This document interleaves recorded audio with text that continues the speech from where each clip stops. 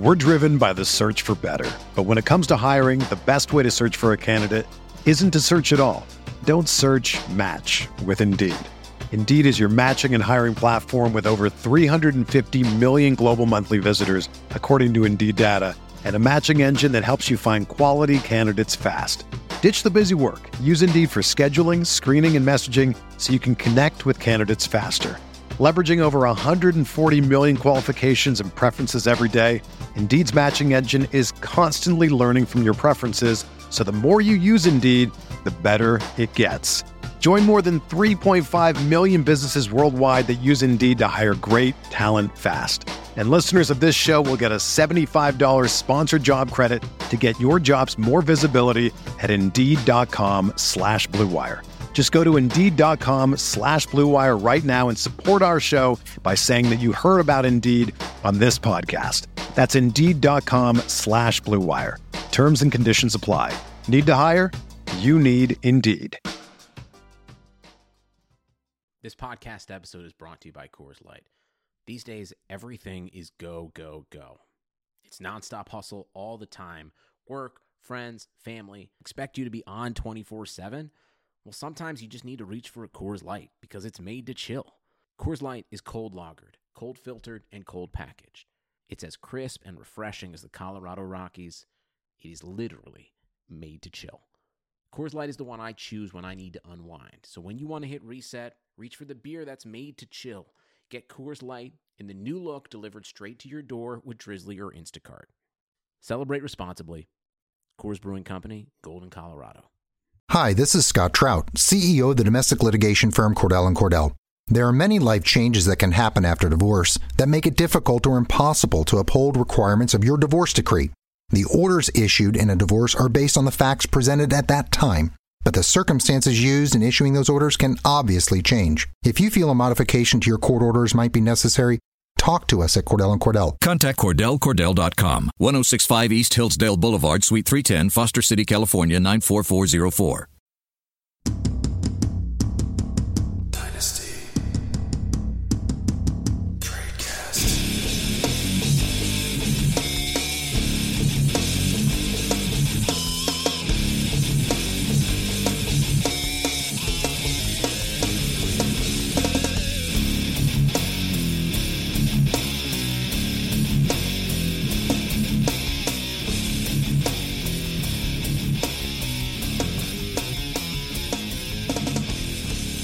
Hey everybody, and welcome back to another edition of the Dynasty Tradecast.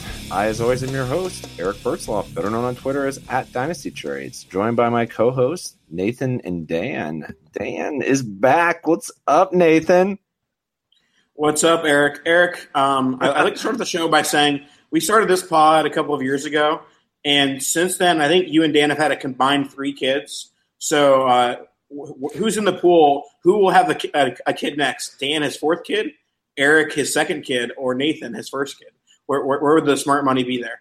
I think the smart money would be, I don't know, man. I had 1st kid. I'm going to vote me, and I don't think it's going to be Dan. I think you stand a better chance having another kid before Dan does. Is this thing on? Oh, Dan's hey, here, guys. I'm here. I'm back. I made it. And yeah, there will be no more children in this house, at least that are mine. That's not going to be a possibility pretty soon here. I'm going to get that appointment scheduled. But yeah, we're back. We've got a beautiful little girl at home now, just sitting on the other side of this wall, who's inevitably going to scream mid-show. But thankfully, she's not quite that loud yet, so we should be good. All right. Well, that's the perfect time to remind the listeners that this episode is brought to you by the FFPC. That's myffpc.com. All right. Well, let's go ahead and introduce our guest. And that is Travis May of Dynasty League Football, of the Dynasty Life podcast, Last Word on Pro Football. And Travis, you are one of the distinct honored guests that I have not mispronounced their name. Wow. I am impressed that you can pronounce the month of May. That's and Travis. That's something. No, don't I know short, Travis. Man. Oh man, 2 names. Can you pronounce my middle name though? It's Ross. I gave you a hint. So all you got to do is repeat what I'm saying. That's like 9 first names. I know. May is a first name. Yeah, That's right. You don't know anybody named May? No. I don't either. I know in April, but not in May. I know in autumn. Does that count? Yeah, down south, it's like a middle name. Like my wife, everyone, she says, "Oh yeah, my name's Kelsey May." It's like, "Oh yeah, what's your last name?" It's like, no. Oh well, no. MAE is a name. Yeah. MAY. Well, it's like that scene in the original Ted movies where they're like guessing white trash names and they're just battling off. Thanks. Appreciate it. Calling Travis white trash. That's how we start the show. There we go. Welcome. You can just go by Trailer Travis at this point. Trailer Travis. This is. Thanks for coming on, though. Thank you. I changed my name on Twitter real quick. Hey, if I have to be the lizard, if I have to be the FF salamander, you can be Trailer Travis. Okay, deal. Okay. Well, let's really quickly do the rundown, and then we'll get into the show here. So today we're going to be talking about winners and losers on teams currently from the NFL draft. So players that Dynasty Impact value went up after the draft. Some surprises in there as well, and ones that went down, also some surprises in there. And then we'll wrap with a game of Match That Trade, a new game brought to you by Nathan Powell. Nathan Powell made it up about 20 minutes ago, so it should be fun. Not trademark yet, so feel free to steal it. Yeah, I'm sure someone will. So I guess before we get into the show, I do want to remind everybody you're listening to the Dynasty Tradecast brought to you by RotoViz, and I want to let everybody know you can get a listeners only 30% discount to the RotoViz NFL Pass through the NFL Podcast homepage. That's rotoviz.com/podcast. Your subscription gives you unlimited access to all of our NFL content, and it also supports the pod. And you can contact us via email. It's rotovizradio@gmail.com, or slide into those Twitter DMs at rotovizradio. And RotoViz Radio and its fantastic collection of podcasts are also now available on both Blog Talk Radio and iTunes. You can find us along with the rest of the RotoViz Radio shows under RotoViz Radio. And we also have our own individual feed for this show. So if you want to listen to this show only, which it would be fine by us, simply search the Dynasty Tradecast, a RotoViz fantasy football podcast.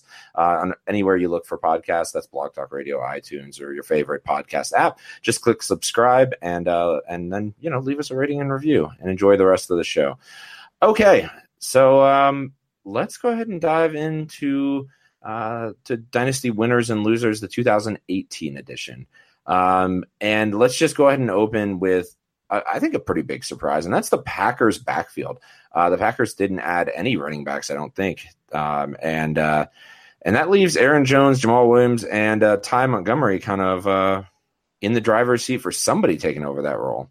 Yeah, I wouldn't say it's necessarily a shock that they didn't invest in running back. I feel like it was one of those situations where they were either going to invest early on in a first or second round pick at running back, or they were just going to not do it at all, because the last thing they need is to invest another mid round pick, which be more of a cluttered mess with these guys who are they're good players, but they haven't really proven it on the NFL field, and they're not like, none of these guys are going to turn into fantasy RB1s or guys that you can rely on year in and year out. I think they're all pretty meh type guys. But from a short-term perspective, it's all about just finding which one of them is going to get the most carries, which one is going to get the most touches. And for me, I think right now that's Aaron Jones. So, I mean, he's the winner of the three. But I still think it's a bit of a mess. It's just less of a mess than it would have been if a rookie had entered. I don't know if it's necessarily all Aaron Jones. I think what they were doing last year, even though everybody seemed to be hurt at a different time, and Ty Montgomery wasn't the Ty Montgomery that we saw. I think they all are going to have their place. They're all going to have their role. I think we see Ty Montgomery maybe move back towards a more of a wide receiver role. I know that they'd like him in that running back role, but I think it's going to be Aaron Jones and Jamal Williams dominating the touches out of the backfield. I think we might see Williams in more of that two down role, or just kind of the inside attack, and including pass pro, which Aaron Jones got a lot better at last year. So I think they're more comfortable keeping him on the field more often. But I think he's definitely the more explosive of the two. He's a better pass catcher of the two.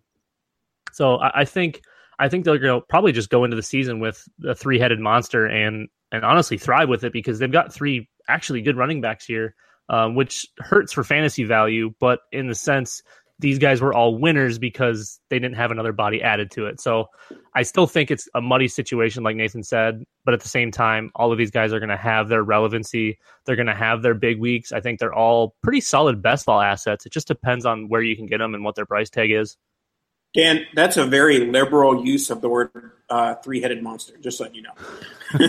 Well, now that I'm back, we are, again, a three-headed monster. Plus, Travis is here. Yeah, so I'm like, yeah, kind of. I'm like, yeah. Any thoughts there, Travis? Yeah, for sure. I think if you look at it, just Aaron Jones is clearly the most efficient running back in that backfield. It was kind of gross trying to watch, the ugly efficiency early on in the season that Tymo was putting on display. I mean, they acted like, okay, prove it. This is your job. And he really didn't do that. He, found the end zone some, but he didn't exactly blow it up in terms of efficiency. His yards per carry was below 4. And I think for a couple of weeks there was like around 2 or 3. It was really rough. Jamal Williams did okay, I guess. He kind of caught some passes, but I think the most explosive, balanced playmaker is Aaron Jones on that team. I liked him a lot better than Jamal Williams, even though he was drafted later. I think the small school tag kind of allowed that to happen. But I think he's going to earn that role, and he's going to stick, and he's going to be the guy to own him. He might be used more than we think out of this trio for sure. I can't help but agree with pretty much everything you guys are saying about Jones kind of being the guy to watch here. What valuation are we putting on these players? Since I assume each one of them has a semblance of dynasty value, well, I don't think any of them are worth more than a second. Maybe even a mid-second. What are the valuations you put on? Let's just go in order of Jones, Williams, Ty Montgomery. What valuations are you putting on each player in just a regular league? Yeah, I mean, it's one of those situations where I don't find myself investing in any of the guys because I'm so confused of where it ends up. But just to put up the draft pick value, I'd say mid-second for Jones, early third for Jamal Williams. And I really don't have much interest in Montgomery. I guess I would do like a late third.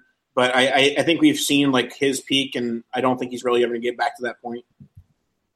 Yeah, I'd say that's probably pretty close. I think I might be a little bit more optimistic with Jones. I think just knowing what the hit rates are of second-round picks, I'm not too excited about many second-round picks most years. So maybe an early second with Aaron Jones. But, yeah, Jamal Williams, definitely late 2, early 3. In a perfect world, you could maybe get that. And then Ty Montgomery, it really depends on your league. But yeah, late third seems about right because he seems like a dart throw at best now. If you sold him when his valuation was a late first, when he was doing mediocre work there in the backfield, kudos to you. Hat is off. Dan, any thoughts there? Or are we good to move on to the next player? I'm in a similar spot. I think late second, I'm in that zone for both Jones and Williams, just because I do think it's a legit timeshare. And then Montgomery's probably completely off my radar unless I can just get him as a throw-in in a trade, maybe like a 4th round type value, which I don't think anyone's going to be moving on from him just because of what could potentially be. But yeah, I think we're all in the same ballpark here.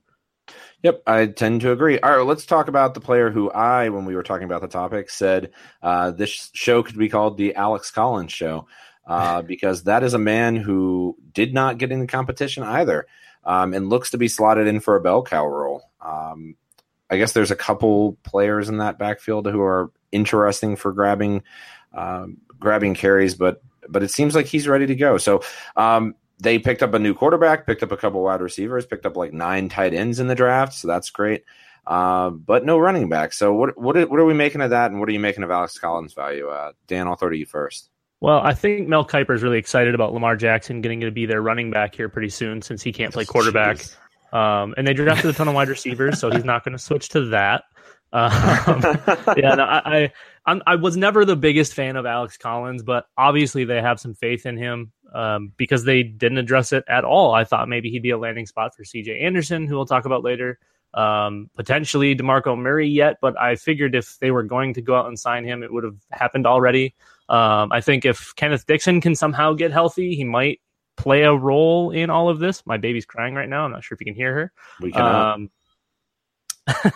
But yeah, I mean, it's tough to naysay Alex Collins because he put up good numbers and they didn't change anything there. So I think we got to move him up a little bit. That hurts to say. It really does.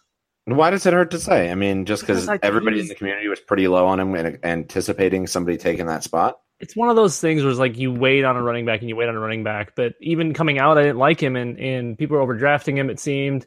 And then he didn't hit in Seattle, and just wasn't working out. And then all of a sudden last year it was like, hey, I'm here and I'm finally relevant.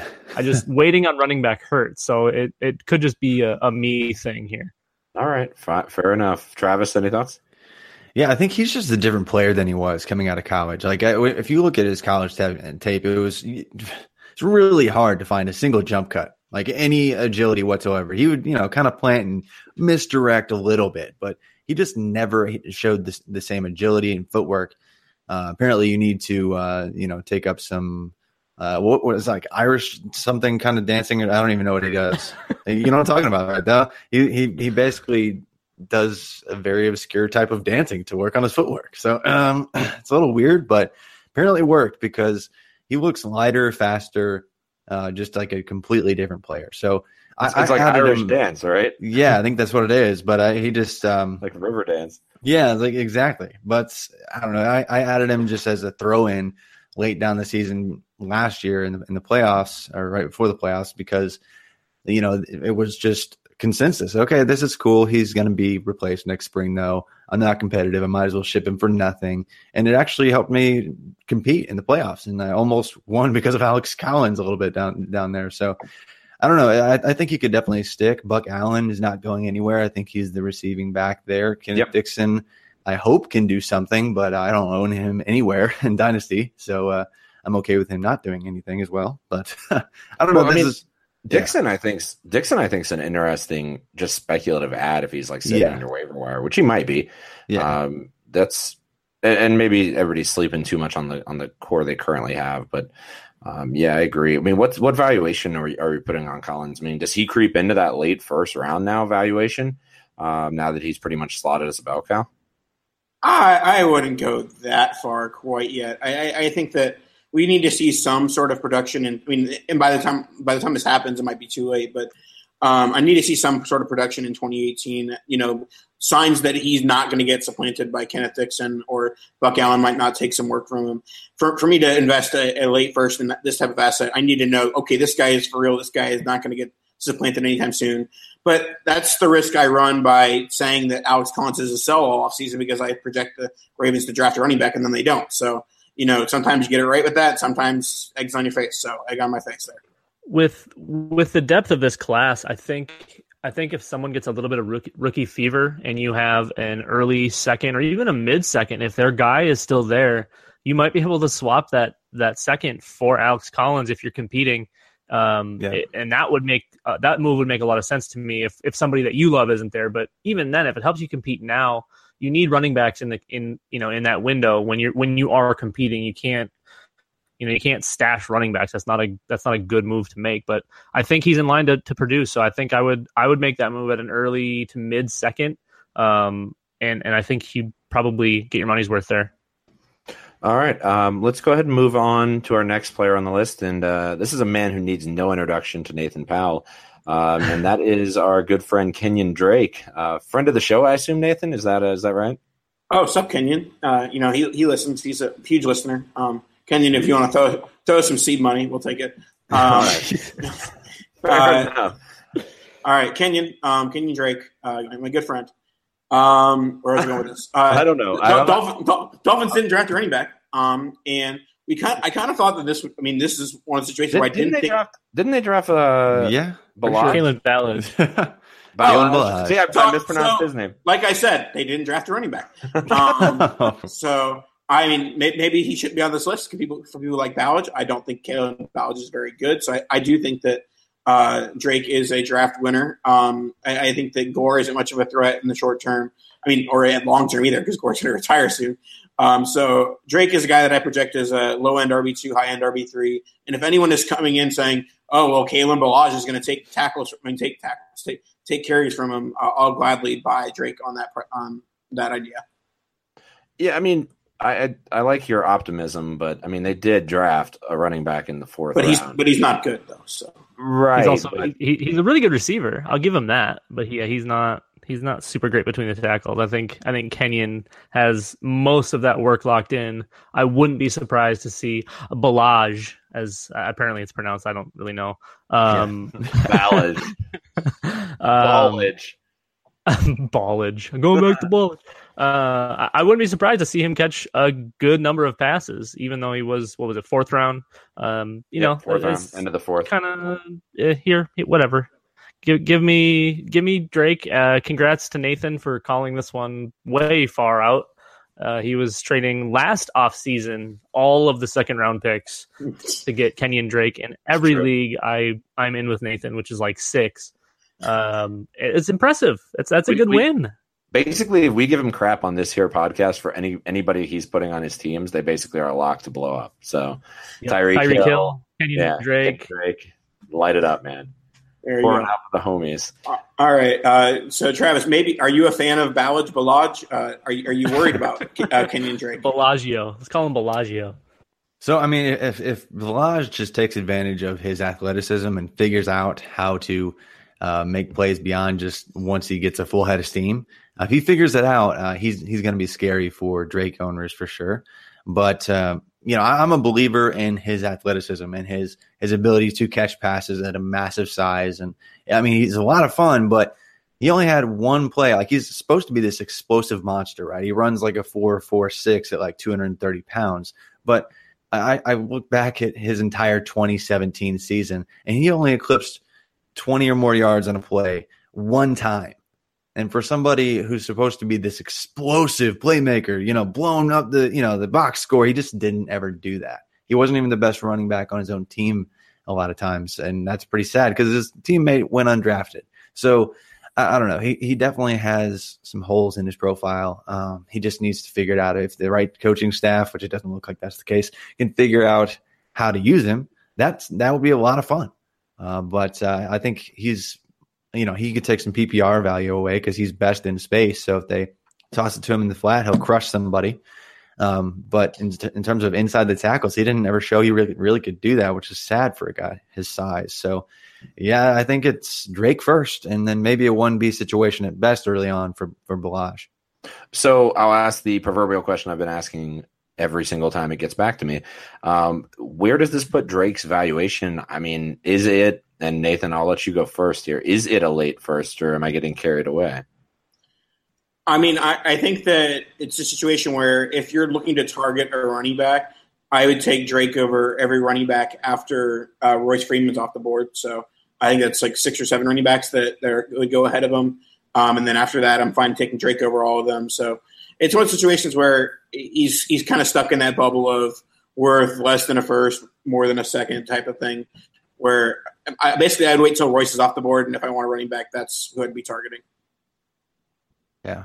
I'd take him after Kerryon as well. But after Kerryon Johnson, there is a massive, massive, massive drop in the running back position this year. So if you're like, I just missed my last running back I was even interested in, yeah, I think the early second, very end of the first, somebody would be willing to, that's the range where I would try to get a Drake instead of maybe an Anthony Miller or something like that, who maybe lacks upside, for lack of a better word.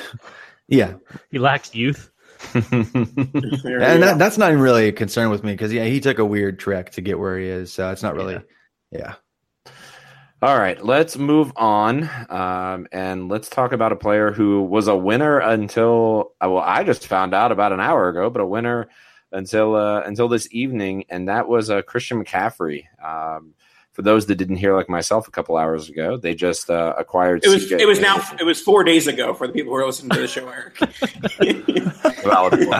Breaking news! We're breaking news on this here podcast. CJ Anderson to the Panthers. So by the time I guess this will be a week later.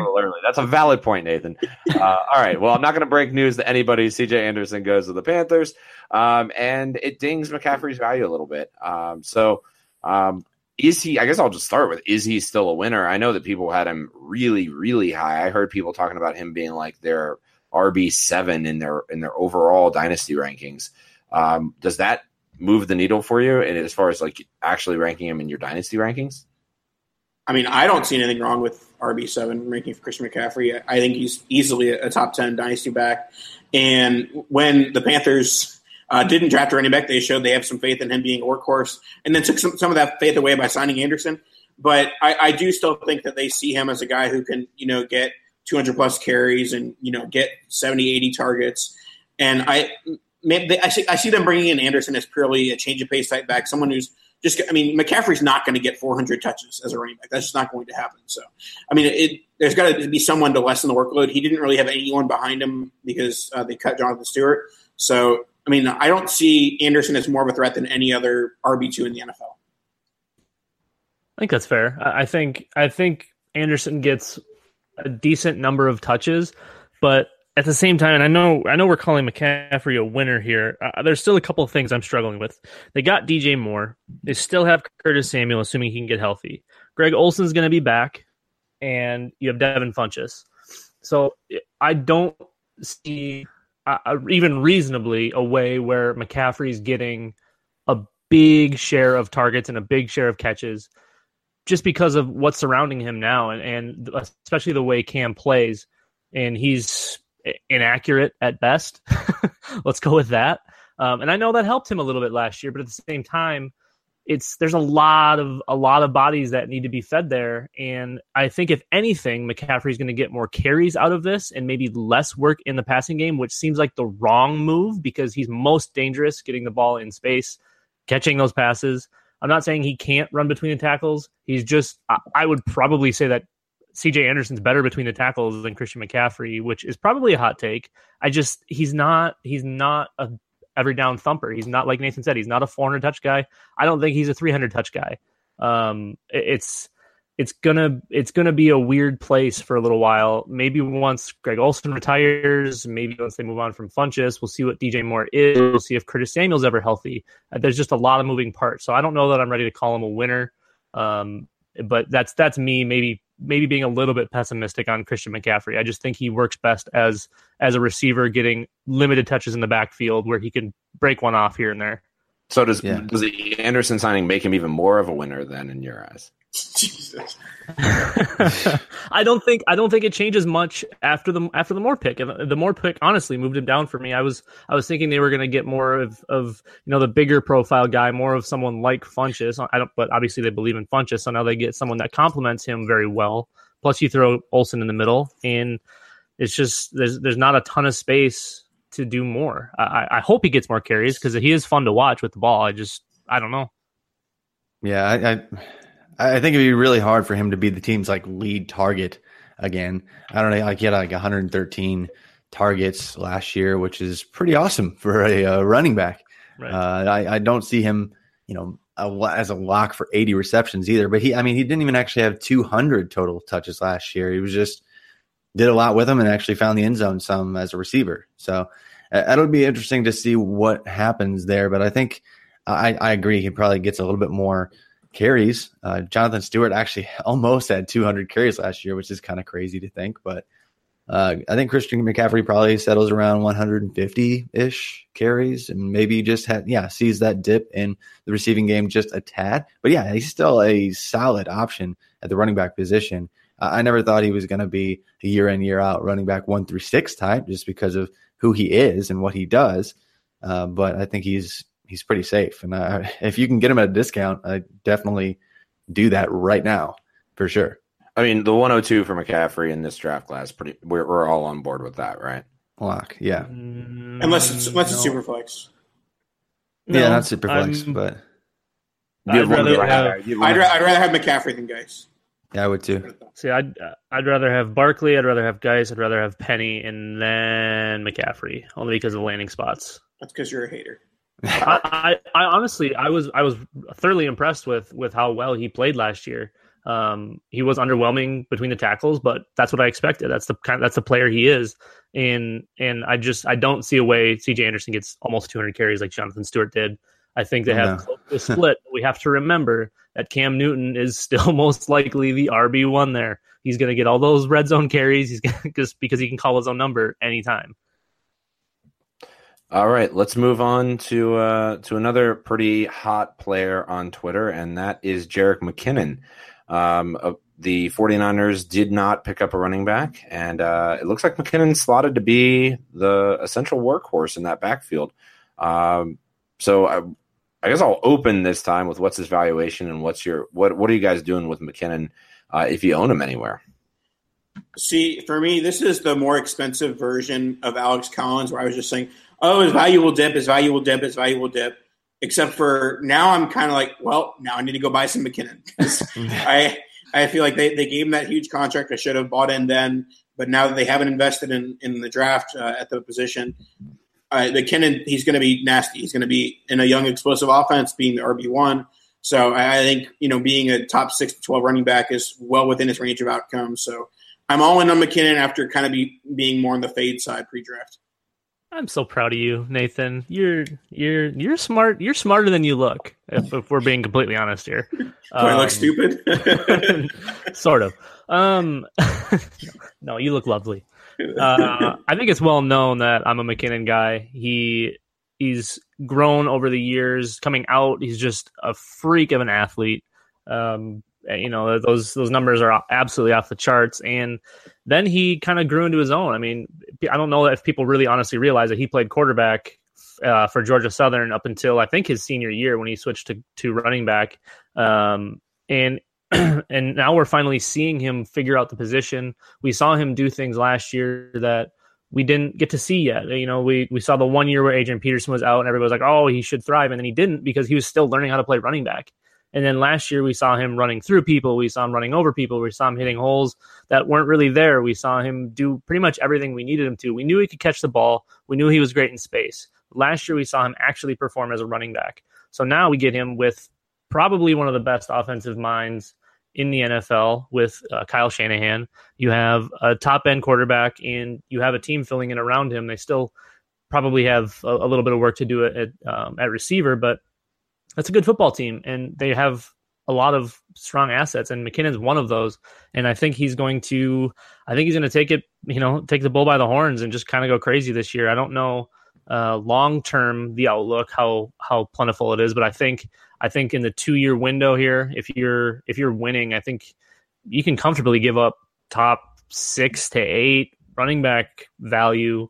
Because, again, running back is such a short-term window unless you're talking about like a Frank Gore or a Shady McCoy. And, I don't know how many of those guys exist right now in the league. We still have a bunch of guys on their rookie contract. So it's kind of hard to value the long-term outlook in running back aside from your elites like Ezekiel Elliott and Todd Gurley, David Johnson. That outside of that, Jerick McKinnon's right up there with him just because of the freak athlete he is and the offense that he's on. Yeah, I can't say that I'm all about the hype there. I think obviously he did pretty well last year, and he looks like he's got a really expensive contract that's hard to get rid of right away. Yeah. But if you look closer, he actually can get tossed pretty quickly if he's not performing. So I don't know. With Dynasty, I don't know. It's not as safe as I feel like a lot of people are trying to paint it to be. If you look at it, anytime he's gotten volume, he has not really taken advantage. Obviously, everyone's efficiency is going to disappear on a large sample, but he basically doesn't even average 4 yards per carry when he's the lead back. And obviously, that's not everything, but he's not exactly a beast. For somebody who has the athleticism that he does, he doesn't actually. He's not the guy that I think everyone's propping him up to be. I would not touch him for top 6, 7, 8 prices for running backs at all, just because the contract scares me. I think the 49ers offense as a whole just kind of feels like a trap heading into year 2. I think it looks great on paper, but it's just overinflated the price where I'm just not even remotely interested in trying to acquire Jerick McKinnon. But, he's probably going to do okay this year. He's going to get the volume. It's kind of like Lamar Miller's been an RB2 for the past 47 years. But, that's not what he was supposed to be. Fact. When he went to – fact. So that's not what he was supposed to be when it went to the Texans. He was supposed to be this amazing thing, but he lost efficiency when he got the volume. And so I think that's really what we're going to see with Jerick McKinnon. And that's okay. It's like he's probably going to be a top 18 back for sure. Top 15 back, probably. Top 10 back, I don't think so. But, that's my take. So, sorry. Debbie Downer. I guess valuation wise, then, I mean, Travis, I think you're probably the lowest on him out of the group. Then where are you putting him in the draft? Are you like the 107 for McKinnon, or is that still even too high for you? I'd probably say the 105 ish. Wait, you'd give the 105 for McKinnon? Somewhere around there. Well, I mean, but you're higher on him than I am. Or I'm just I don't know. It's kind of close. It's probably lower than that, I think. But I'm just trying to think, going down my list of my rankings, and I gave the 108 for him in a league. Yeah, maybe it's 107. The 108 in a league, which maybe it's 107. Yeah, probably. Yeah, 107. I mean, I think 107, 108 is fine. Anything higher, and I get a little like, I'd rather have Penny and Chubb. So. Yeah. I mean, long-term upside, I like it a lot. I'm assuming you disagree, Dan. No, I was actually I was getting ready to kick Travis from the chat until he came in with that 105, and then even stayed in the window and went to 107. I'm totally on board with that. I actually have him right next to McCaffrey, in that probably like 104-ish, 105-ish range, which is higher, I think, than everyone else here. But I just don't value. I don't know. Sorry, I just don't value picks as much as almost anyone either. So I just assume half the running backs we're talking about are still going to bust, and so that's my thing. Hit rates matter. They do. Yeah, I think sky's the limit, especially for 2018. If he can't handle the volume, then we missed, and that's part of the game, and we miss every year. So somebody's got to be the scapegoat. Hopefully, it's not the GOAT. Jarrett McKinnon, but we shall see. I'm looking forward to it, though. He is fun to watch. Yeah, I mean, if he pans out to be even, I don't know, 70% of what he's being hyped to be right now, it'll be a fun season to watch him. 70% of his hype is exactly Devonta Freeman, so that's kind of what I see. All right, I mean that sounds fine. Sounds fun. All right, so before we get into the Dynasty losers, let's pause for a second and tell you guys about our sponsor who is sponsoring for yet another week, the fantastic Dynasty Tradecast. So we're thankful to them. So let me tell you about them. Fantasy Football Players Championship is the home of season-long high-stakes fantasy football. For most people, it's the off-season, but not for the FFPC, not for the Tradecast. If you're ready to draft now, the FFPC Best Ball leagues are drafting daily with entry fees starting at just $35, and they have slow and live drafts. If you like Dynasty, and again, we know you do because you're here, the FFPC has almost 200 active Dynasty leagues with entry fees starting at $77 and going all the way up to $2,500. And here's something incredible. Not a single Dynasty league is folded in 8 years. New Dynasty leagues are forming right now, with startup drafts launching right after the NFL draft. So don't miss the FFPC experience. Go to myffpc.com and register now. That's myffpc.com, the home of season-long high-stakes fantasy football. Hey, sports fans, football season's here, and it's time to get in on the action with MyBookie. MyBookie is the industry-leading sports betting website that offers real Vegas odds on football, baseball, and all your favorite sporting events. You can take a side, the total, or even fantasy points props. MyBookie lets you bet online and win big. Did the game already kick off? Don't sweat it. MyBookie has in-game live betting on every major league and event, even esports. There's no better time to join MyBookie than today. Go to MyBookie to open an account and start winning. Use promo code CHAMPION when you register for your account and get a 100% sign-up bonus up to $1,000 on your first deposit. Bet today. Visit MyBookie's website or call 844-866-2387. That's 844-866-2387. Check them out today and use promo code CHAMPION for a 100% bonus. Terms and conditions apply for entertainment purposes only. Void where prohibited. All right, let's get into the losers now. And Nathan, I'll let you kind of open this one for me. All right, our first loser or group of losers is going to be the Patriots backfield. They invested a first-round pick into Sony Michel out of Georgia. And a lot of the people's first reaction to this is, oh, it's a backfield that's crowded, or it's a backfield that never has a workhorse.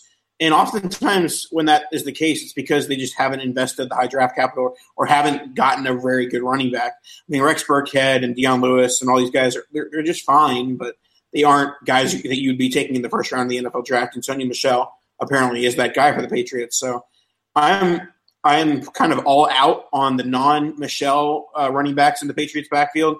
And I'm not saying I'm necessarily all in on Michel because I think I have some worries about the knee even after the high draft capital. But with the fake knee story that the Patriots spread just so they could pick him? Probably, yeah. I'll still worry about it because I'm an idiot. So, but anyways, I think that Michel is the workhorse in that backfield, and the high draft capital proves that. So, well, what does it do for Jeremy Hill's value? That's really the question. He's going to get cut. He gone. Worst football player in the history of football, right there, Jeremy Hill. Then to think he was going in the first round of dynasty startups at some point. Eric, you are the worst at remembering past ADP. Jeremy Hill was never a first round startup pick. Shut up. He was close. Don't he was definitely in the second round at one point. He was very close. That is not that outlandish. I promise you he was never in the first.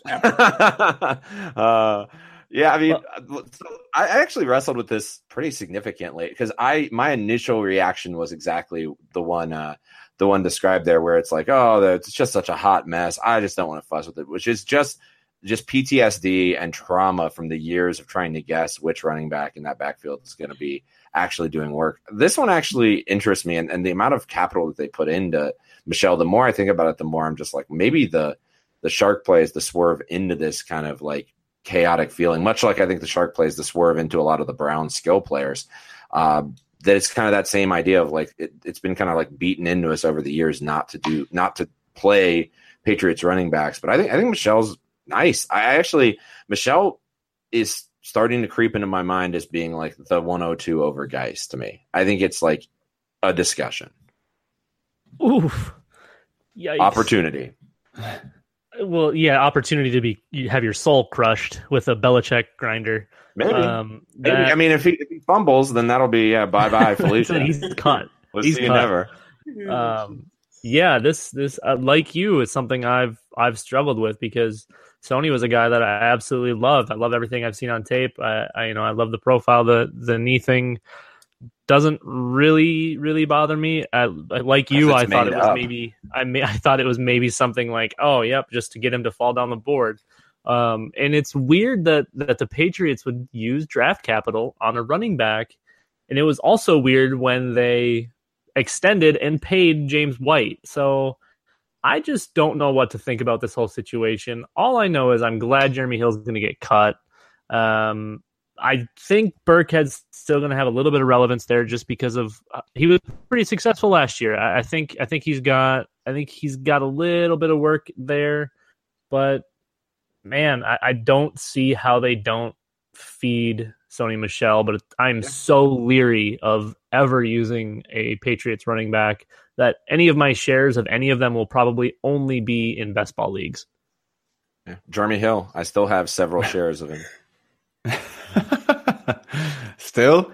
Oh, man, that's loyalty. That's deep roster, boys. Deep roster. Oh, man. Yeah, I think the last time the Patriots took a running back first round was Lawrence Maroney, I think. And we talked about that on the Dynasty Life podcast this past week. And Lawrence Maroney had 0 starts that year because a 32-year-old Corey Dillon was still on the roster. And apparently that was too much. The draft capital didn't speak loud enough. No. And so he never really materialized into anything, if you guys remember that much. I mean, he had I think that 1 year, he fell into the end zone a lot.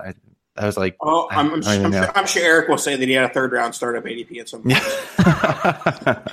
No, but it's just sorry, ADP doesn't go back that long, sir. Yeah, the draft capital speaks to an extent, but obviously, if you look at who they plug and play, it doesn't mean a ton, or it hasn't in recent memory.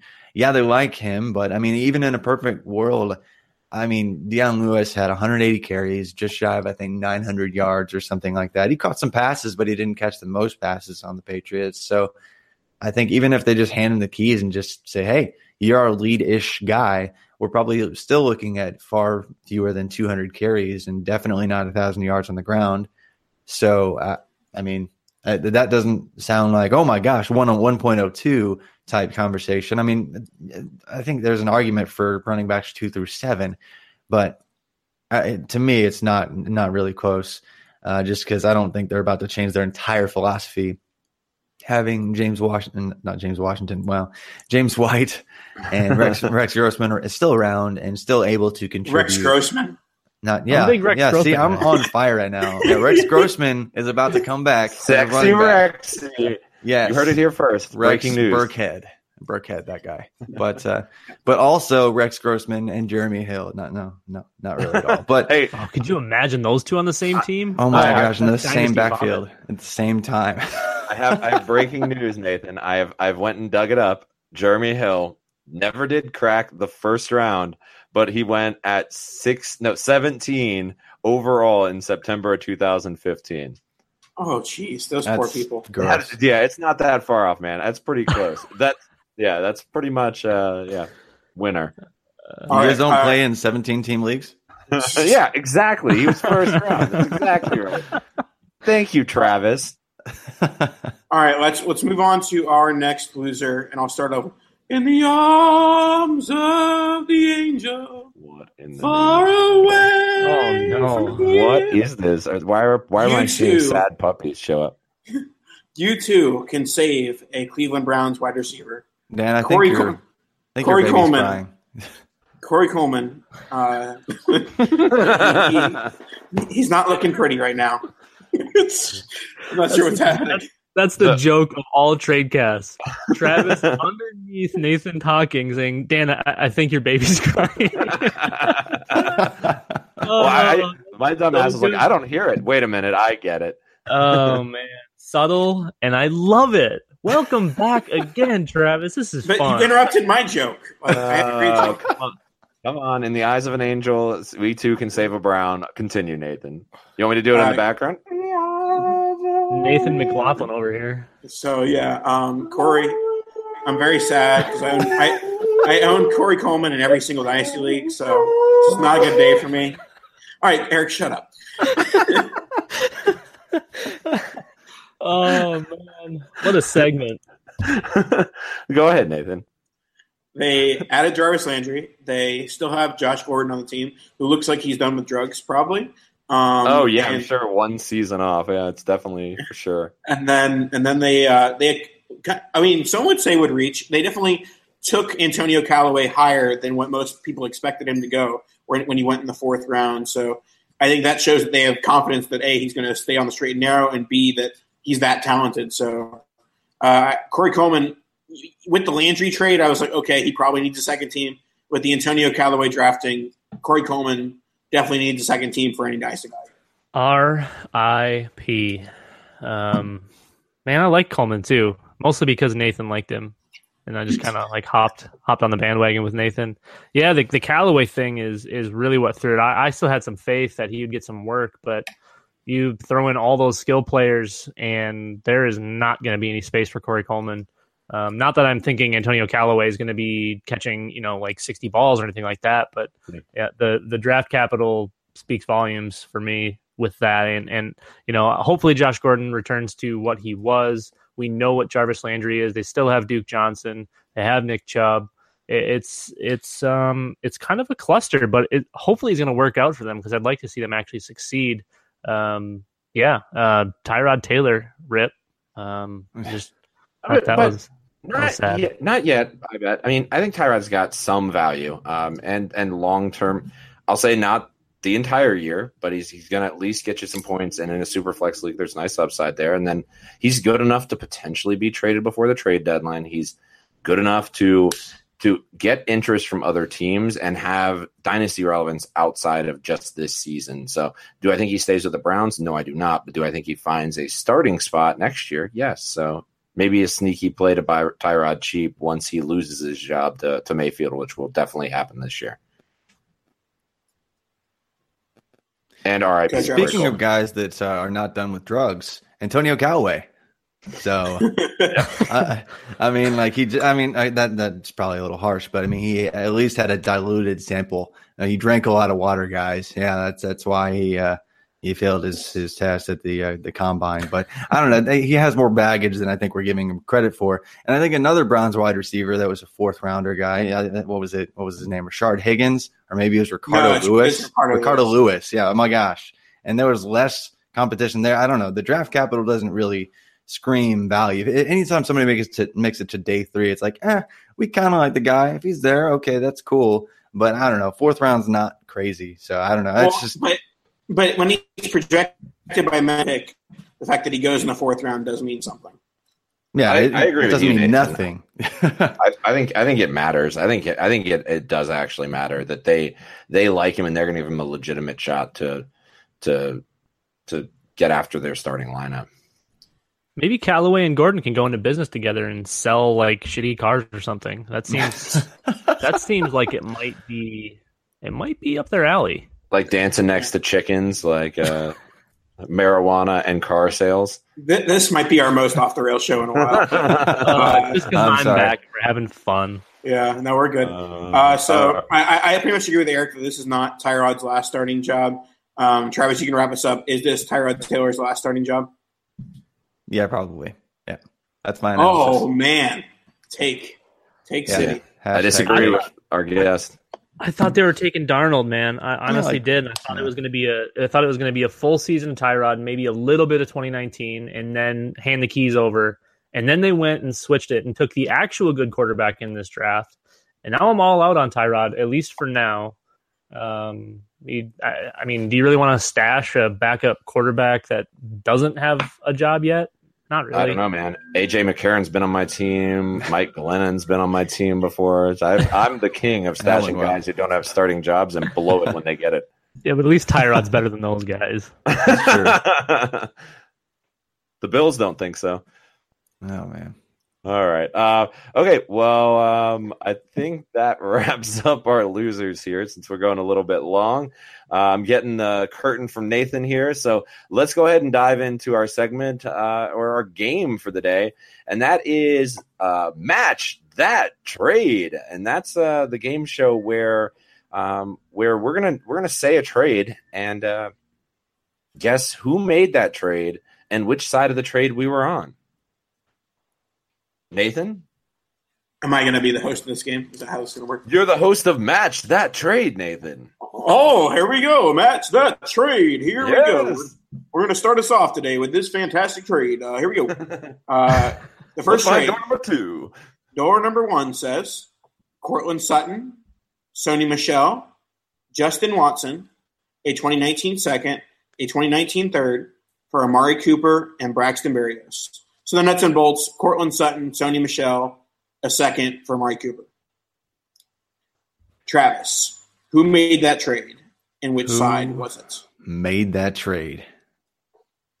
I'm going to go with Dan with the candlestick.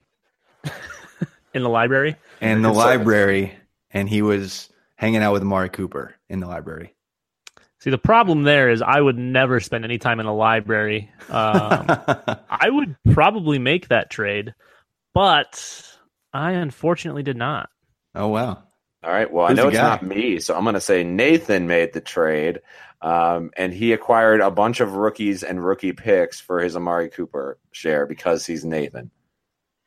You'd be correct, Eric. And listen, guys. It's my problem. I had a team that had like 10 wide receiver ones and no running backs. Actually, I had Dalvin Cook and Fournette, so I had some running backs. But it was a best ball team, needed some more running back help, and so I was like, you know what? Let's dip into this a little bit, and so that's why I made the deal. I'm ashamed as a wide receiver truther to have made this trade, but I feel like it has helped my team in the short term at least. So. Let's just the crucial part of this trade. So I took Braxton Berrios ahead of Justin Watson, and then 2 picks later, Justin Watson got picked. And I'm like, crap, I than Braxton Berrios. And I actually like the deal for you, Nathan. I think that diversifies Cooper as an asset, and if Cooper doesn't bounce back, which he probably will, but it could be a home run for you if Michelle or Sutton completely break out. For sure. All right. Next on Match That Trade. Match that trade. Match that trade. The trade this is a super flex league. Travis, that's a league where you can start one quarterback and you can start another quarterback in case you didn't know. What is this madness? Your mind might be How long has this been going on? All right. The trade is the 108 and Demaryius Thomas in exchange for the 102, also known as Baker Mayfield. Wow. Also known as Baker Mayfield. I mean, that probably should be the pick. And that actually has been the 1.02 in a couple of super flex drafts that turns out I actually play. And I didn't just find out about those kinds of leagues just 20 seconds ago. But I would actually probably say Baker Mayfield. I think all the good quarterbacks in my super flex drafts have been dropping pretty quickly, with the exception of maybe one of Lamar Jackson or Sam Darnold, maybe. But I don't know who you're going to get at 1.08. That means that maybe the running backs drop to you. But as far as quarterback values go, you're supposed to guess who made the trade. You're analyzing the trade. You're allowed to analyze it. Yeah, I know. I'm trying to shape it. Okay, but I'm just saying.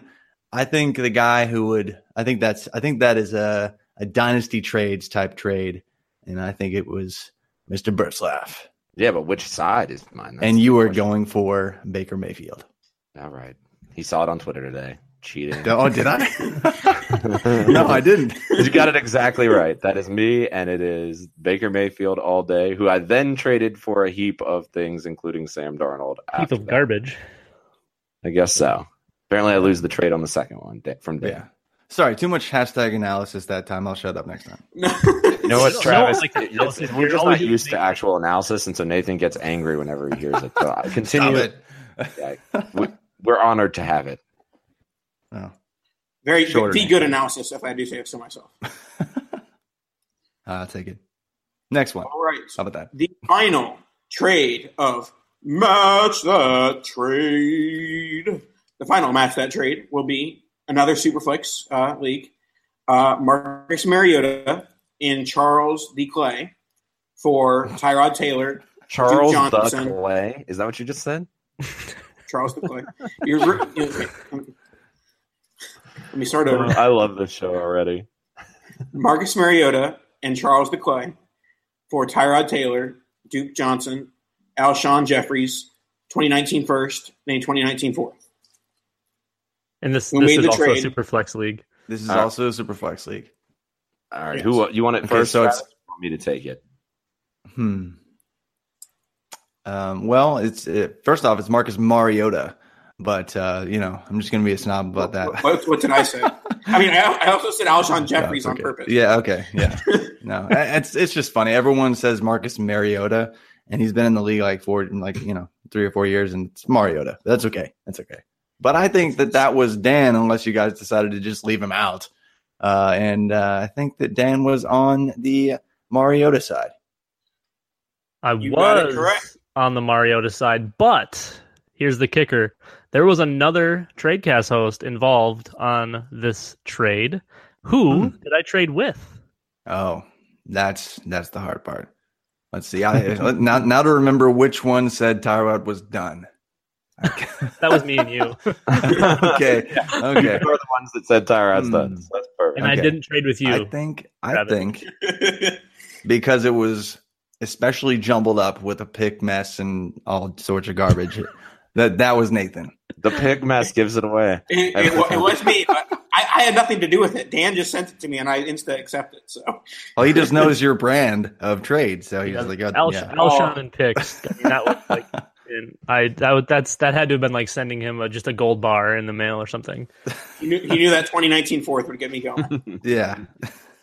It's almost like a Yeti microphone again appeared on his doorstep, and he had to take it. Oh my gosh. All right. Well, this show's going crazy long. I want to thank Travis May for joining us on the show.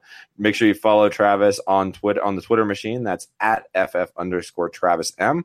You can find his writing on Dynasty League Football. You can find his podcast, I assume, where you can find all podcasts, Dynasty Life Podcast. You can find him on The Last Word on Pro Football. Anything else you want to say on the way out, Travis? No, you covered it. That's all. Thanks for having me. Appreciate it. Yeah, make sure you check them out, and then make sure you rate and review the podcast. We love 5-star ratings and reviews. So for Nathan, Dan, woohoo, he's back. Travis and myself, we'll catch up with you guys next week.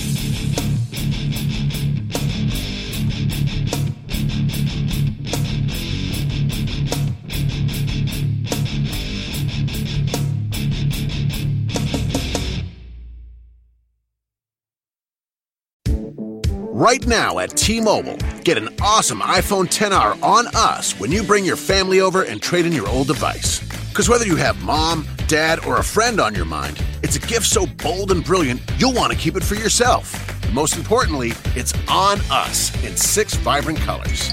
Plus, with unlimited everything from T-Mobile, the awesome iPhone XR will have everyone snapping, streaming, and sharing to their heart's content all year long. But don't wait. It's only for a limited time. So visit a store or call 1-800-T-Mobile and get iPhone XR on us. If congested, customers using more than 50 gigs per month may notice reduced speeds due to prioritization. Video at 480p via 24 monthly bill credits for well-qualified customers plus tax. Qualifying trade-in, port-in, service, and finance agreement required. Contact us before canceling or credit stop and remaining balance due. 64 gigs, 0 down plus $31.25 per month for 24 months. Pre-credit price $749.99, 0% APR. One offer per account. Geico presents yet another voicemail from your roommate. Hi. So, about the kitchen. Turns out when there's a grease fire, you're not supposed to throw water on it. Who would have known, right? Anyways, the fire department is here and it's totally cool. Give me a call back when you get a chance. The Geico Insurance Agency could help keep your personal property protected, like if danger is your roommate's middle name. Visit geico.com to see how easy it is to switch and save on renter's insurance. Everyone is talking about magnesium. It's all you hear about. But why? What do we know about magnesium? Well, magnesium is the #1 mineral that 75% of Americans are deficient in. If you are a woman over 35, magnesium will help you rediscover balance, energy, and vitality. Magnesium supports more than 300 enzymatic reactions in your body, including those involved in hormonal balance. From functional medicine doctors to mental well-being and female hormone experts, we all know that magnesium is the one mineral to improve all aspects of well-being and health. But which one? Magnesium Breakthrough from Bioptimizers, the trusted choice recommended by leading experts with 7 best-absorbed forms of magnesium to ensure your body receives the support it needs for overall well-being. Go to bioptimizers.com/balance today and use code BALANCE10 for 10% off. Support your journey to wellness at bioptimizers.com/balance. Magnesium Breakthrough from Bioptimizers, your foundation to optimal health and vitality.